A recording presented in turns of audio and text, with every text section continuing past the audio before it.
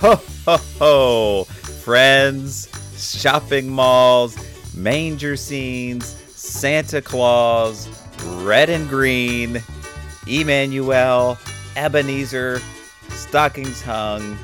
Advent is a Christmas teaser. It's the Eco-Christian Podcast. We're having fun and exploring what it means to be Christian on planet Earth. I'm Caleb. I'll be your host. This is a special episode because my wife, Emily, is joining me in the effort of addressing some difficult questions around being ecologically minded during what is known to be the most consumer-driven time of the year, and also, of course, the celebration of the birth of our Savior. So let's talk about what it means to be Christians celebrating Christmas on planet Earth. Hello. Today, friends, is the most special because I'm here with my one and only person, my wife, Emily. Say hello. Hello. She is a wife, a mother, a pastor, writer, and most recently working to help turn guns into garden tools, which is really exciting. But today, we're here to dialogue about this season we are in right now. And for some, this season goes by the name of the chaotic weeks leading up to Christmas.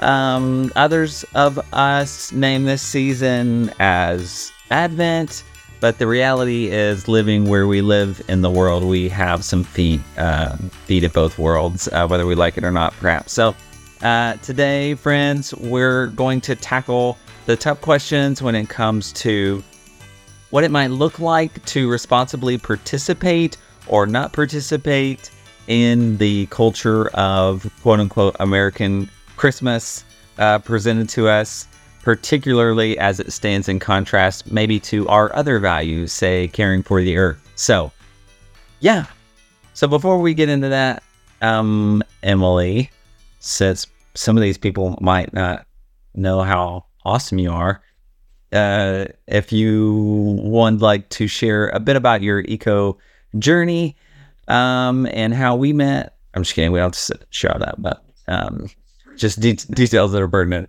I'd love for listeners to hear a bit maybe about your own eco journey, and we can sort of springboard from there. Okay. Hi, everyone. I am Emily JoAnn Haynes, and I am married to Caleb, the host of this podcast. And I was trying to think about my eco-Christian journey, which I guess is another way to say, tell us a little bit about who you are and why you care about this.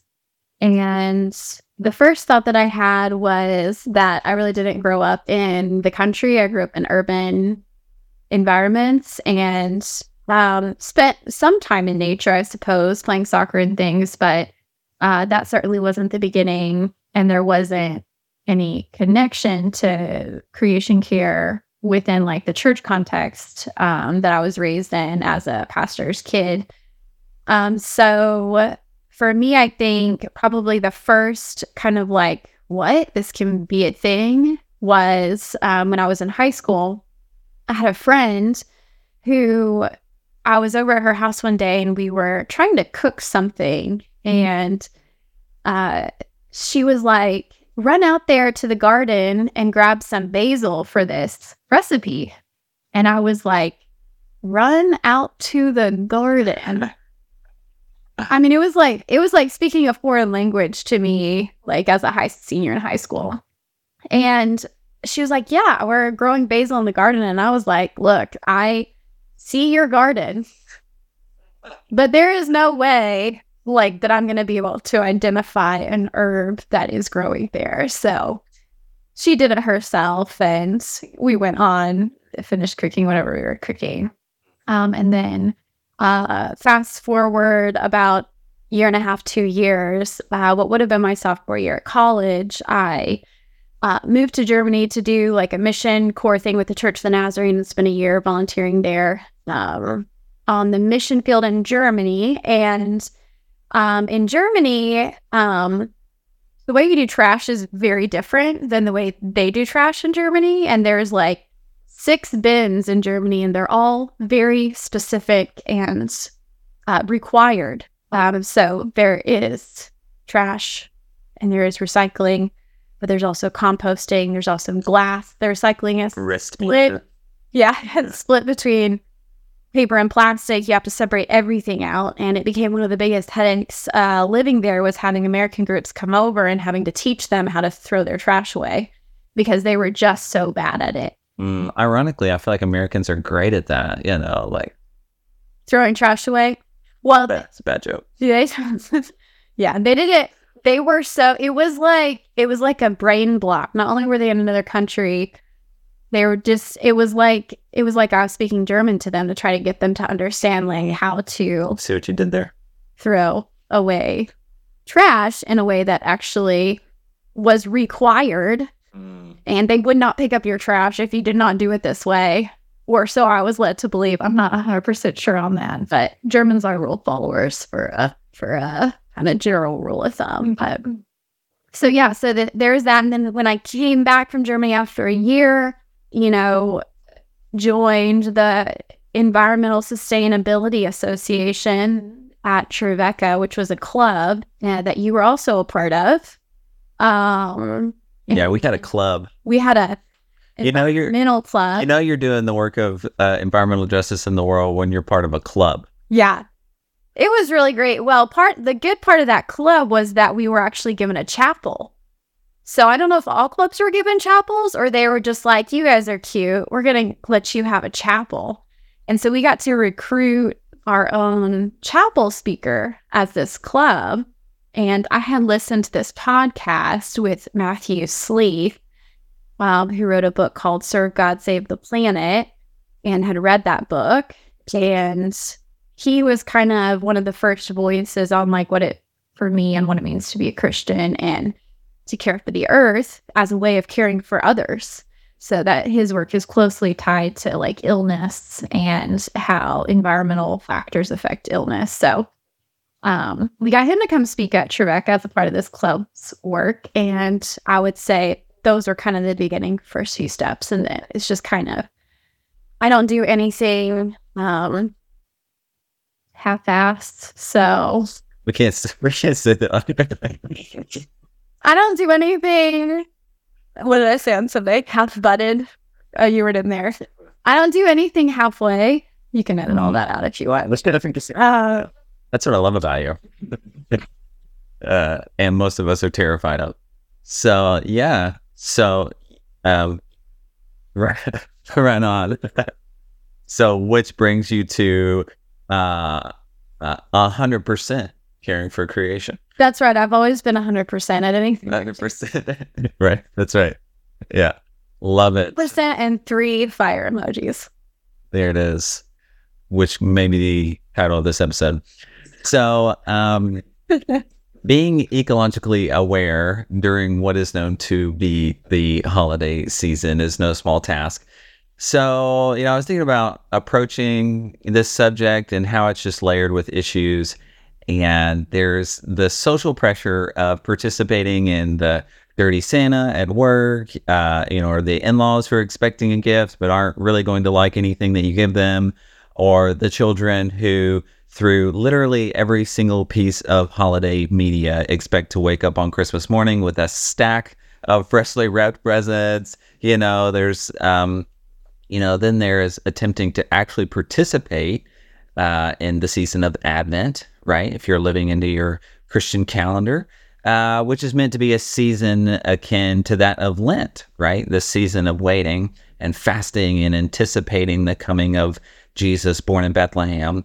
But how do we possibly be present to such an experience inside a culture that starts playing Christmas music and popping up Christmas trees, right? At some point mid-November. And, there's just so many things so many starting places and things we could talk about here. But maybe a good place to start is, sharing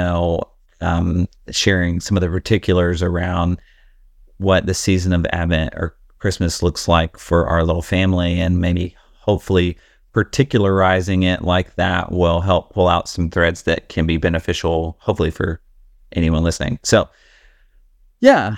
So I think just an acknowledgement at the front end that it's hard to sort of, well, one, maybe even ironically be Christian during the holidays in to some degree, but two, like to be ecologically minded in particular.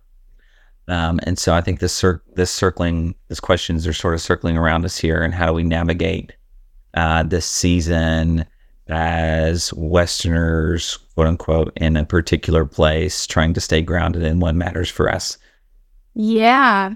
I feel like in just preparing as a pastor for preaching the season of Advent, I am sort of like theologically up on my game into talking about this idea of just like what Advent is and what Advent is not. And I think that if we tap in only to the cultural realities surrounding us around these days, prepping us for the Christmas season, we get the total wrong picture about what Advent is supposed to be about.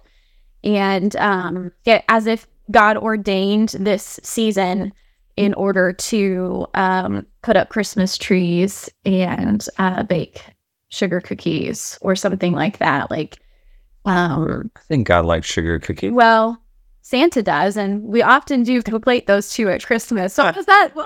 Man. The radio last night? Yeah. It was like it was like the radio station in our locality that plays Christmas music starting the day after Thanksgiving all the time. So it's like the popular station, and it was that station we were listening to, and there was like this ad. It was like what's the host of the radio show called?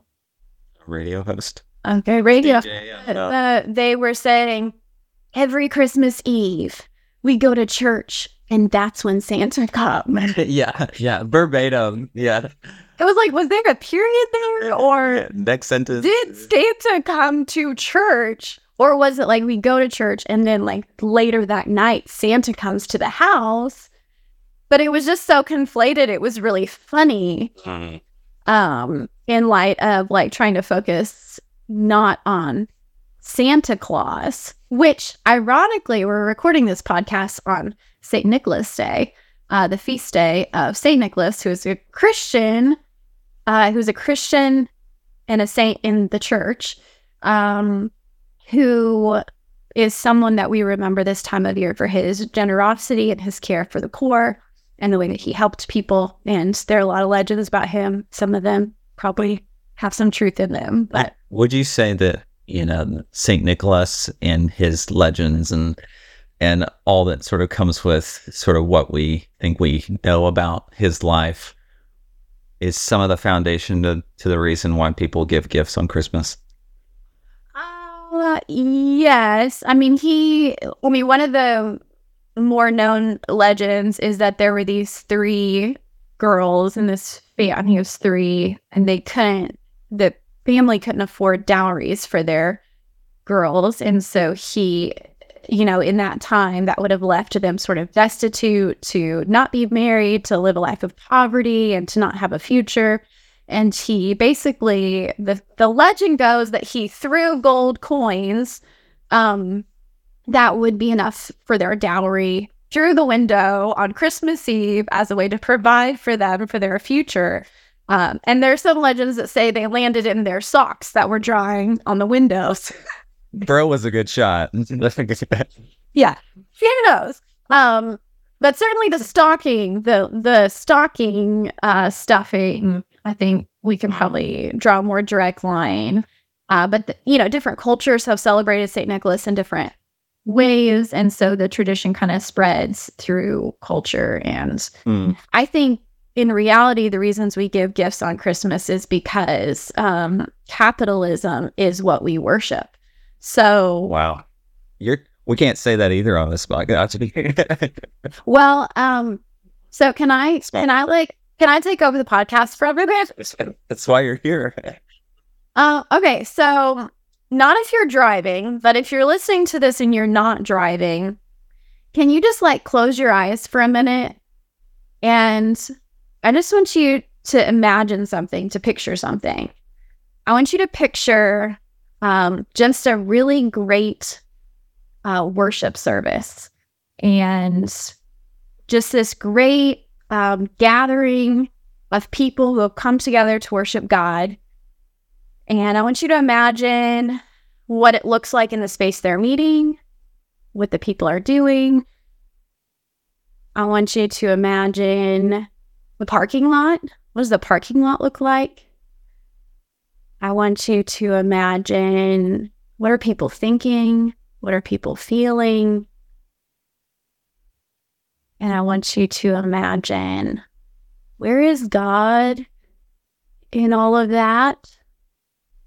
What is God thinking, feeling, doing, being? And then finally, what is the hope there? What hope springs from people coming together to worship God? Hopefully you've been able to picture some sort of version of that. And now, I want to put you in another space. In your mind's eye, imagine a shopping mall in the month of December. Even better if it's like the 20th, 21st, 22nd, 23rd of December. And I want you to imagine this great gathering.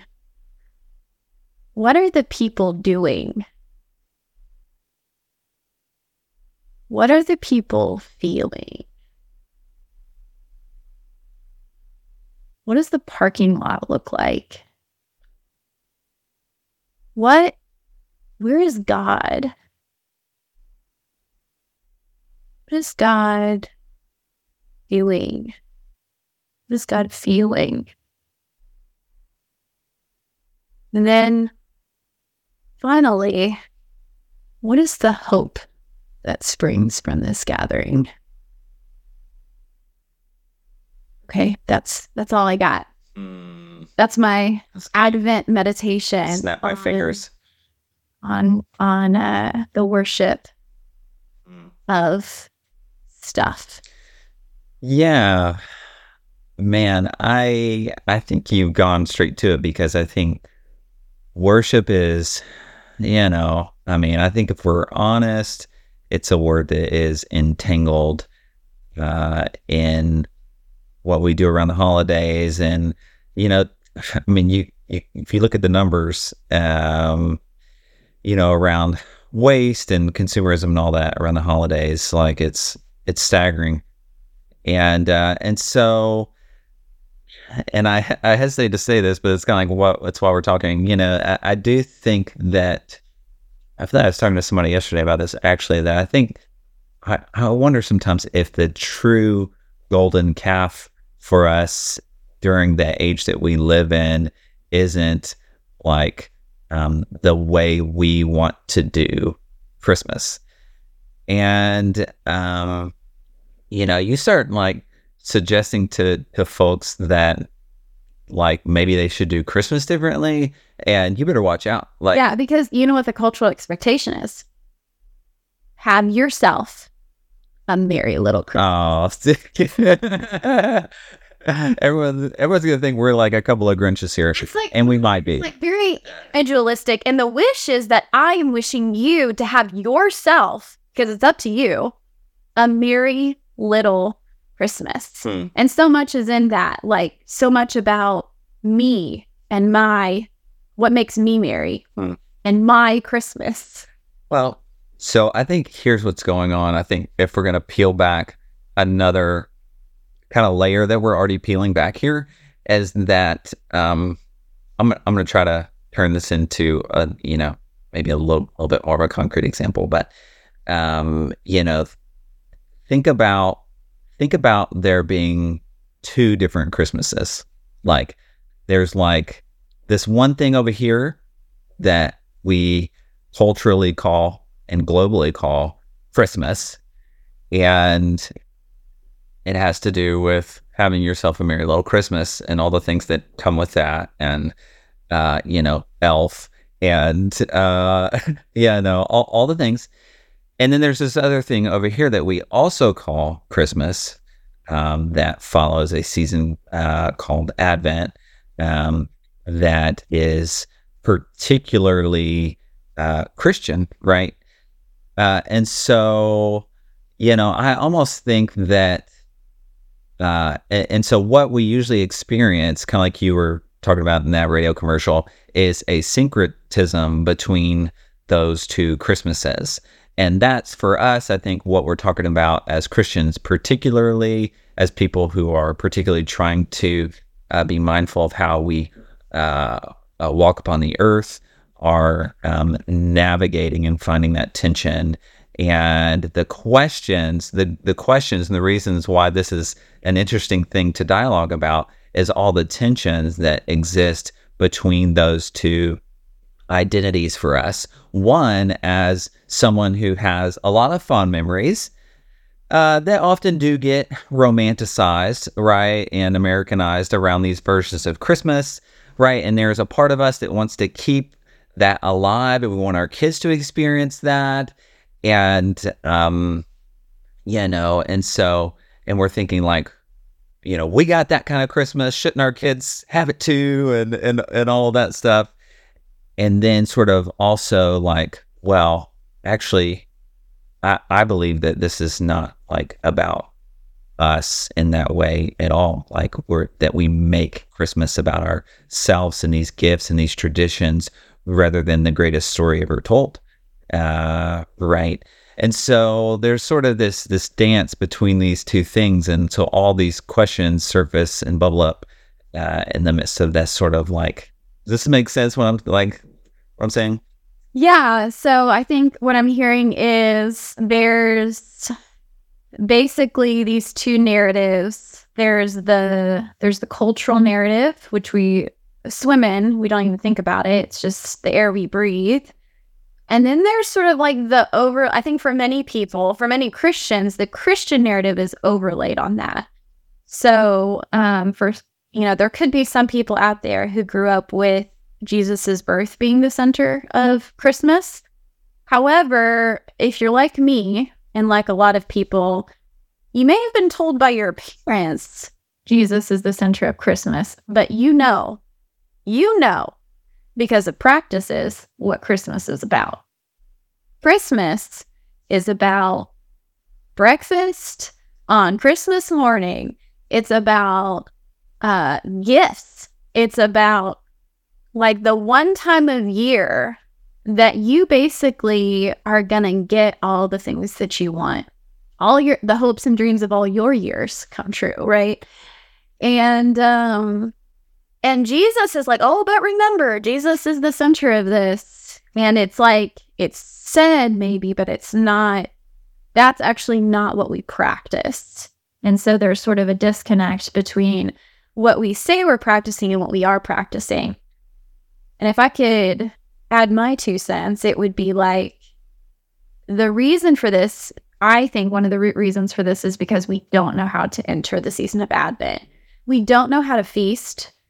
And we don't know how to celebrate because we haven't fasted and we haven't been in a season of longing and really complaining. This is what I talked about in my sermon on Sunday. I don't think you were in there. You were with the kids, but about how the prophets are just, in the Psalms, there's so many complaints.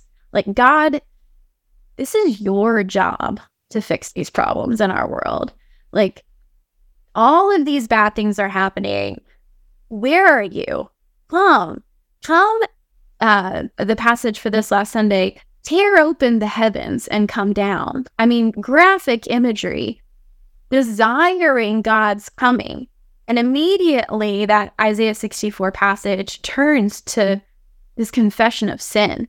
Like, we are not worthy for you to come. Like, what happens if you do come? It's like this longing, this hope that God will come and solve all our problems, and simultaneously this feeling of inadequacy to receive God among us, this this the lack of worthiness, that we have actually sinned, that we have done things that aren't right. And I challenged our congregation to think about what would we immediately start confessing if we knew God was coming among us?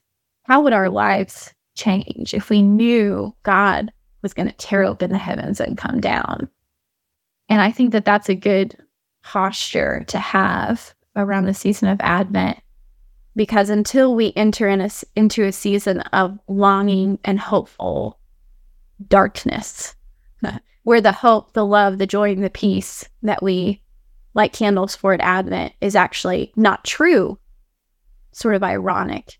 It's what we hope for in faith, but not the reality as we see in sight. And so then the season of Christmas can become the season of celebration and feasting. Thinking about, I think that's a really good thing to sort of, contextualize Christmas. I think that is important, that often we just go straight to the celebration and the feasting, and it's missing the context of how we got here. And so are you saying that no one should have breakfast and open presents on Christmas, or are you saying that we're missing? Have we done the work to have breakfast and open presents on Christmas? Well, I think for a lot of people in our culture, Christmas starts the day after Thanksgiving ends, and Christmas ends the day that Christmas starts, and so our seasons are off. And so we celebrate Christmas from November, the last day of November, all the way to December 25th, and then Christmas is over. That's kind of the cultural rhythm. And in order to enter into Advent, you have to be countercultural. You have to sort of reject that rhythm. And we kind of joke with our kids like, it's after Thanksgiving, we can't listen to that radio station because they're playing only Christmas music, and it's not Christmas yet. And, we talk with them about when we go in the store and there's all these Christmas trees up in October now. And we're like, it's not even Advent yet. How do they have Christmas trees, And there's a very strong countercultural vibe. And I don't think that means you have to say no to everything around Christmas. But I do think that you have to do the work to critically think about, particularly if you have kids, but because you have more responsibility. But even if you don't, what is your practices and traditions around Christmas doing for your spirit, for your relationship with God? And if Christmas isn't a thing that is like a discipling season for you, if Advent isn't making you a better disciple of Jesus, then we might as well just throw it out as the pagan holiday that it basically is in America. It is a pagan worship ceremony to the gods of behemoth corporations who want to sell us the goods of the earth for cheap prices, to make as much money as possible, and to put us into debt as the only way to limit that. Yeah. I definitely concur with what you're saying. And I think that there is, there's a lot there. And I honestly think that that's probably a layer beneath where, even if that's occurring, it's not necessarily where people are coming from or where they're seeing it. I think part of the problem is that we haven't been given like a good alternative narrative of how to do anything differently.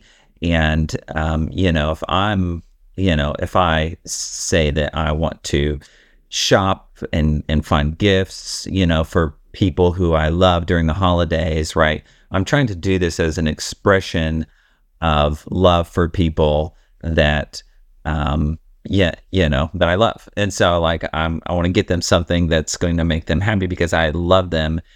But sort of behind this is, this is a cultural expectation that we've, if we're honest, and I say we in culture and tradition and history at this point, has placed upon this sacred holiday that's supposed to be about the living Jesus Christ on earth. And so I think that's the part that really doesn't fit. And I think that we're talking about like, what does it mean to change that narrative? But and so not to like demonize people who give gifts or and that sort of thing, but to say like, how is this an expression of the narrative that I want to say that this is about? And so I think that there is still some gray area there, and we celebrate the 12 days of Christmas.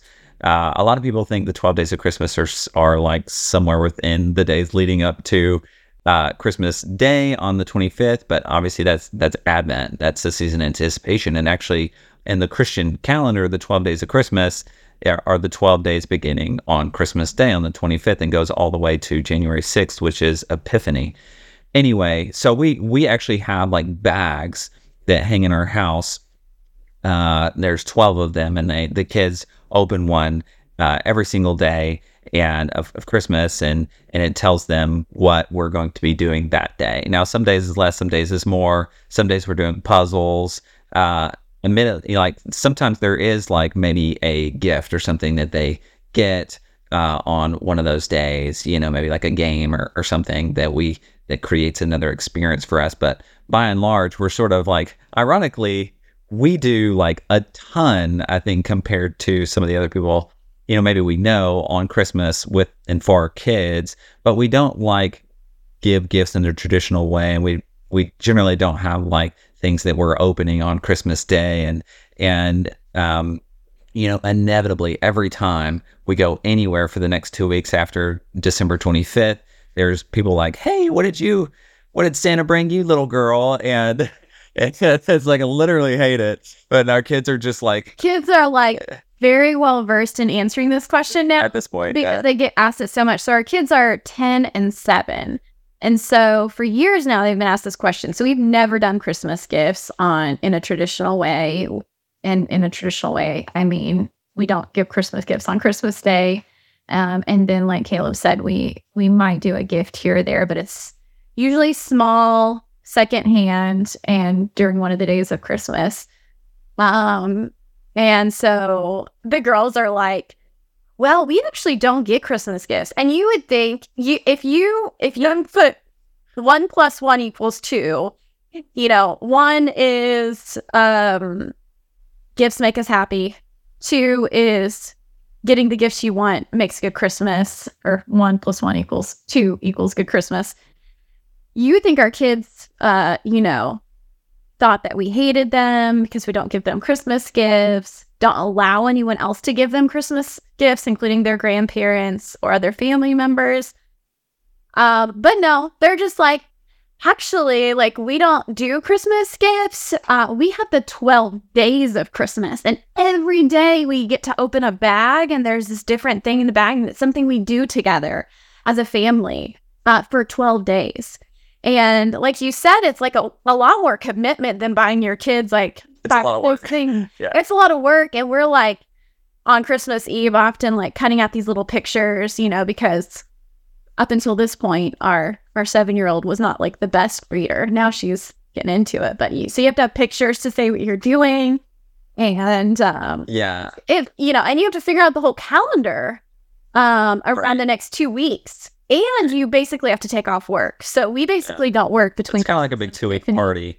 But but when you tell people that and the kids respond, it's either with like incredible pity of like, oh, these poor children. So one of the things that we do, like actually every year on Christmas morning, we actually go like and have breakfast at Waffle House. And, and you're just like, the people at Waffle House on Christmas morning, it's like nicest people. I'll tell you what, this old man, he was like just giving them like $10 bills, It's the thing, like if we went to Waffle House every week, it really wouldn't be that special, right? To go on Christmas morning. But the thing is we never go to Waffle House. We go to Waffle House one day a year, and it's Christmas morning, and it's kind of what we found works. It's like the only restaurant open on Christmas morning. And you may be saying, well, you're making people work. And I'm saying they're already working. Waffle House, unless like a terrorist attack has shut down the city, Waffle House will be open. That's actually how they measure some forms of terrorism and like natural disasters, whether or not Waffle House had closed or not. And so my choice in this is not going to affect whether Waffle House is open or closed. So I don't have to make breakfast. I can tip my waiter or waitress super well and make them have a better day. I'm just selling the rest. Yeah, you're really selling it. Okay. My point is that it wouldn't be special. Like, we've chosen this as an experience. Right. It's several markers. It's not just one marker. It's also about doing less. Right. Yeah. We generally don't eat out a lot and things like that. Anyway, but I was thinking about just so recently I went to Ross and the department store, which I never hardly ever go to, and of course in like real smooth fashion I decide I'm going to drop in there in December, which let me just say I am not saying this in a way in which I'm condemning folks for or judging folks for shopping at Ross, but I walked in just long enough to see the checkout line and I was like, nope. I mean, there were rows of buggies just full of, kind of just junk. I mean, it's just kind of like, that's kind of like Ross, but it's like these cheap plastic toys and just gadgets and gizmos and this knickknacks of clothing. And it's like, which is one thing in itself, but it's a whole other thing as buggy after buggy, like comes through this checkout line in the name of like celebrating Christmas. And the whole site just made me honestly just kind of really sad. And it made me sad for all those people who were waiting in that long line and spending all that money. But it made me feel sad because it's just like, it just made me feel like, man, we're all just kind of trapped, like trapped in this narrative that says you have to do this, or like there's like all of this cultural or familial expectation that we've just kind of put on ourselves and allowed marketing to put on us, and so what would it mean to alter that narrative? I think around the holidays is, I think, a powerful and hopeful thing to think about. Yeah. So can we actually, let's get a little bit practical, because I feel like we haven't talked very practically, and I am very practical. So that's what I care about. It's like the practices. So let's talk practices. Okay. So our family, well, first of all, we started with the no gifting when the kids were born. Right. Which I think is important. I think it is harder to start midway because you're managing, everyone's experience, learning, this is learned from hosting Airbnb for so long. Whether or not someone has a good experience has to do with what expectations are set up for them. And if the experience meets their expectations, they have a good experience. But if the experience does not meet their expectations, then they don't. Well, if you set up the expectations from day one with your kids and with grandparents, we're not doing Christmas gifts. Which is no small feat. It's hard at first, but it pays dividends in the long run. And boundaries. We worked pretty hard. There's been some pretty tense moments around gift giving. And I think particularly for grandparents, it can be difficult because they don't get it. They don't understand. Well, my experience is that grandparents don't generally understand why you want to do anything different. And it becomes like a critique of your childhood or something. Like, why was it so bad for you to get Christmas gifts when you were a child? Yeah, I think that's important to recognize, is that like that's not at all like very fond memories of my childhood Christmas, like very fond memories, but that, the trajectory, which is human growth and maturity and evolution over time, is that we believe, that we're working to continue to do things better, and that we wear seatbelts now and, do all sorts of things that we didn't do in the 80s.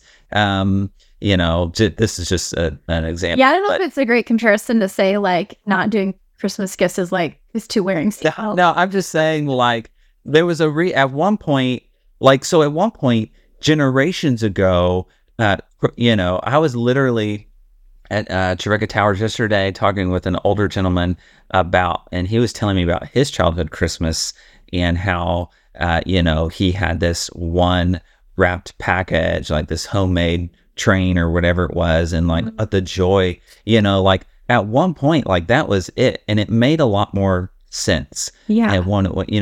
But like today, it generally reflects nothing of, like the kinds of like, I mean, we're not wealthy by any means, but I can't think of a single thing that our kids need, honestly, toy or otherwise, for the most part. Yeah, we're all wealthy beyond measure when you consider the world and generations before us.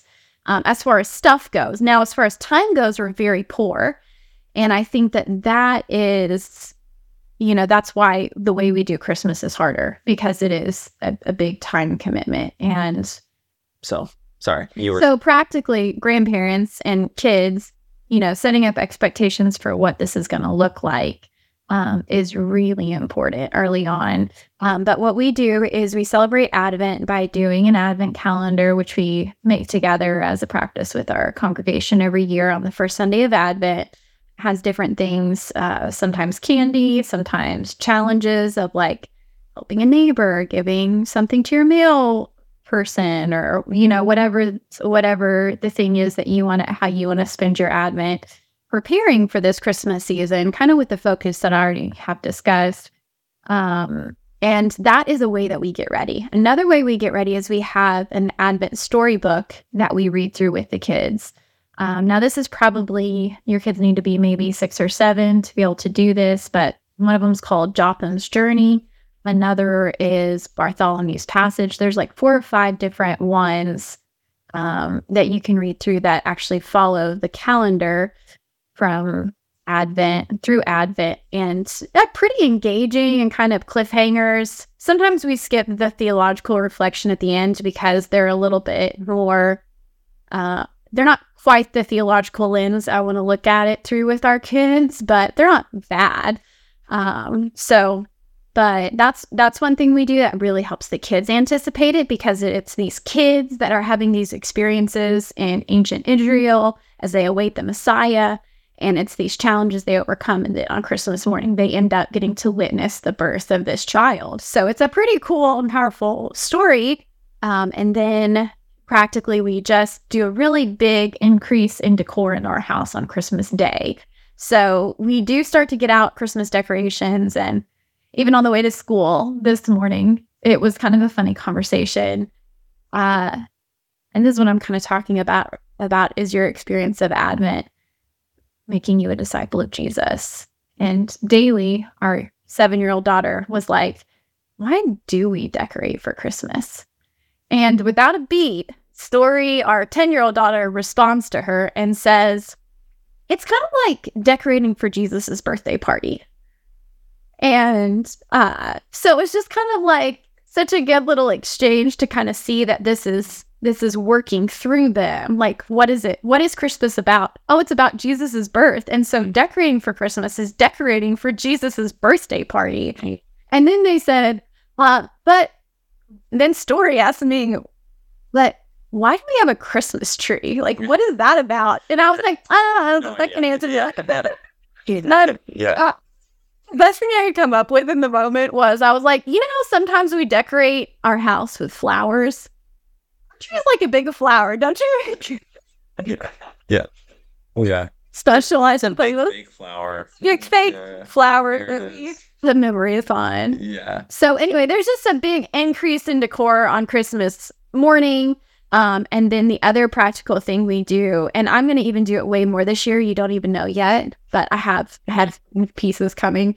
I've outlined this whole experiential journey for our nativity set. So we don't have the nativity set that comes out the day after Thanksgiving and Jesus is already born. We actually have a pregnant figure that journeys with the donkey and Joseph to Bethlehem. But this year it's even going to be better because we're going to have scenes of Gabriel's annunciation to Mary. We're going to have Mary who goes and visits Elizabeth and John the Baptist jumps in her womb. We're going to have the journey of Mary telling Joseph that she's pregnant, and then Gabriel actually has to come to Joseph. So we're going to have all of these scenes are happening played out in our house. Every single day of Advent is going to be a different scene. It's kind of like Elf on the Shelf, but really Christian. And so a different scene is going to be played out with these characters that we have. And so Jesus is not born until Christmas morning. And even when we get to Christmas morning, that's when the Magi start their journey. So they don't arrive till January 6th. So our manger scene is telling the story of our anticipation of this like pregnant waiting for the first day of Advent. Jesus is born on Christmas, and then on Epiphany, that's when the Magi arrive. I think part of the higher level thing that I think is worth acknowledging here is that what we're talking about is really decentralized from December 25th. And I think, when we're talking about Christmas, we're talking about truly this season stretching across, the beginning of Advent all the way to Epiphany.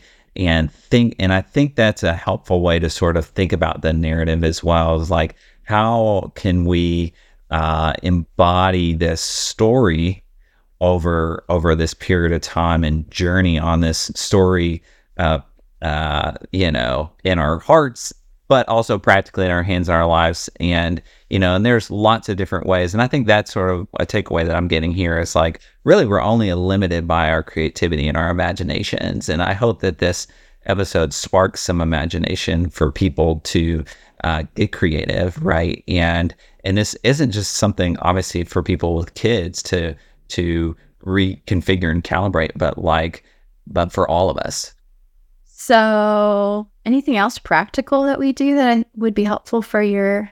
Yeah, I mean, I think honestly there are lots of things, and now I'm kind of like, I'm tempted to just say, like, if people have like specific questions, maybe this can be turned into something we write up, or a part 2, because I have a feeling that there are a lot of practical questions left for listeners around this, and maybe how we do the 12 days of Christmas and what that looks like.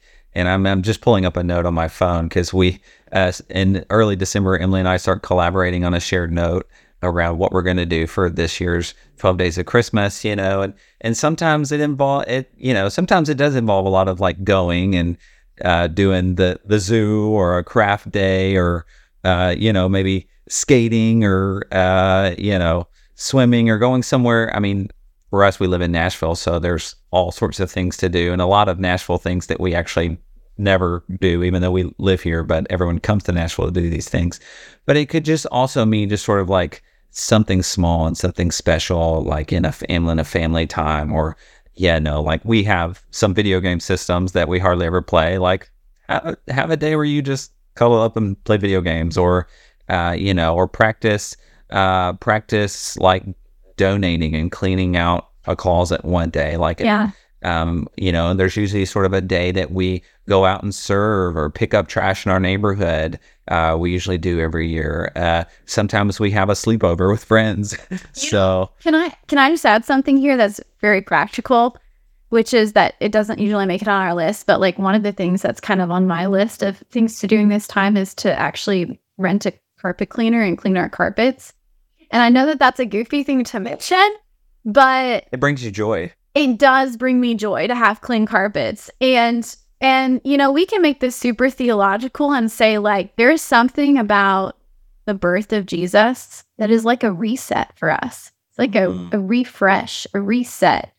Like, the carpets are the same, they're different, they're changed. And there's an experience of, I think there's a cultural experience of relief when Christmas is over. But I really look forward to the days of Christmas, because it is like an opportunity for me to spend time with my kids that I don't get to do during the previous months while they're in school. They're out of school during this whole season. It is an opportunity to do things like clean my carpets that really weigh on me. And I have more time. I have more space to do what is important for me.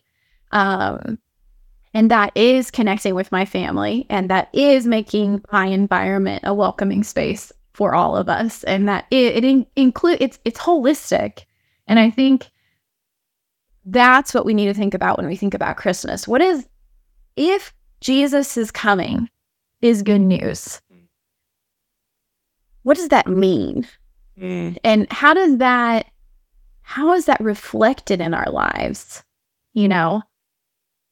And I think the other side of that is we have to look at who it was that made it to Jesus's birth. Who did the angels announce Jesus's birth to? It was these people who, it was not like the religious leaders. It was like the common shepherd. And the star that appeared called who? Not a Jewish king, but a foreign king. And there's just this, it's like there as a witness for whomever. Yeah. Is this at all reflective of what your Christmas looks like? Yeah. Like, is that an open invitation for like God to appear? Well, how about we do this? I don't know how you want to end this, but what if I ask you what one of your favorite experiences of Christmas was as a family, since we've been doing this different? And then you ask me that. Do you want to do that? Why don't you ask me first, because I have mine. Okay. What's your favorite? So this one year, I think it was on Christmas Day. It was either on Christmas Day or Christmas Eve.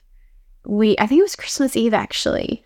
We went to Green Street Church of Christ, and I don't know if you remember this, and a friend of ours was running this burrito ministry where she would make burritos for neighbors experiencing homelessness and go and hand them out. She knew all the people, and it was just a really cool thing to be able to be a part of. And so we went and volunteered and made burritos and things.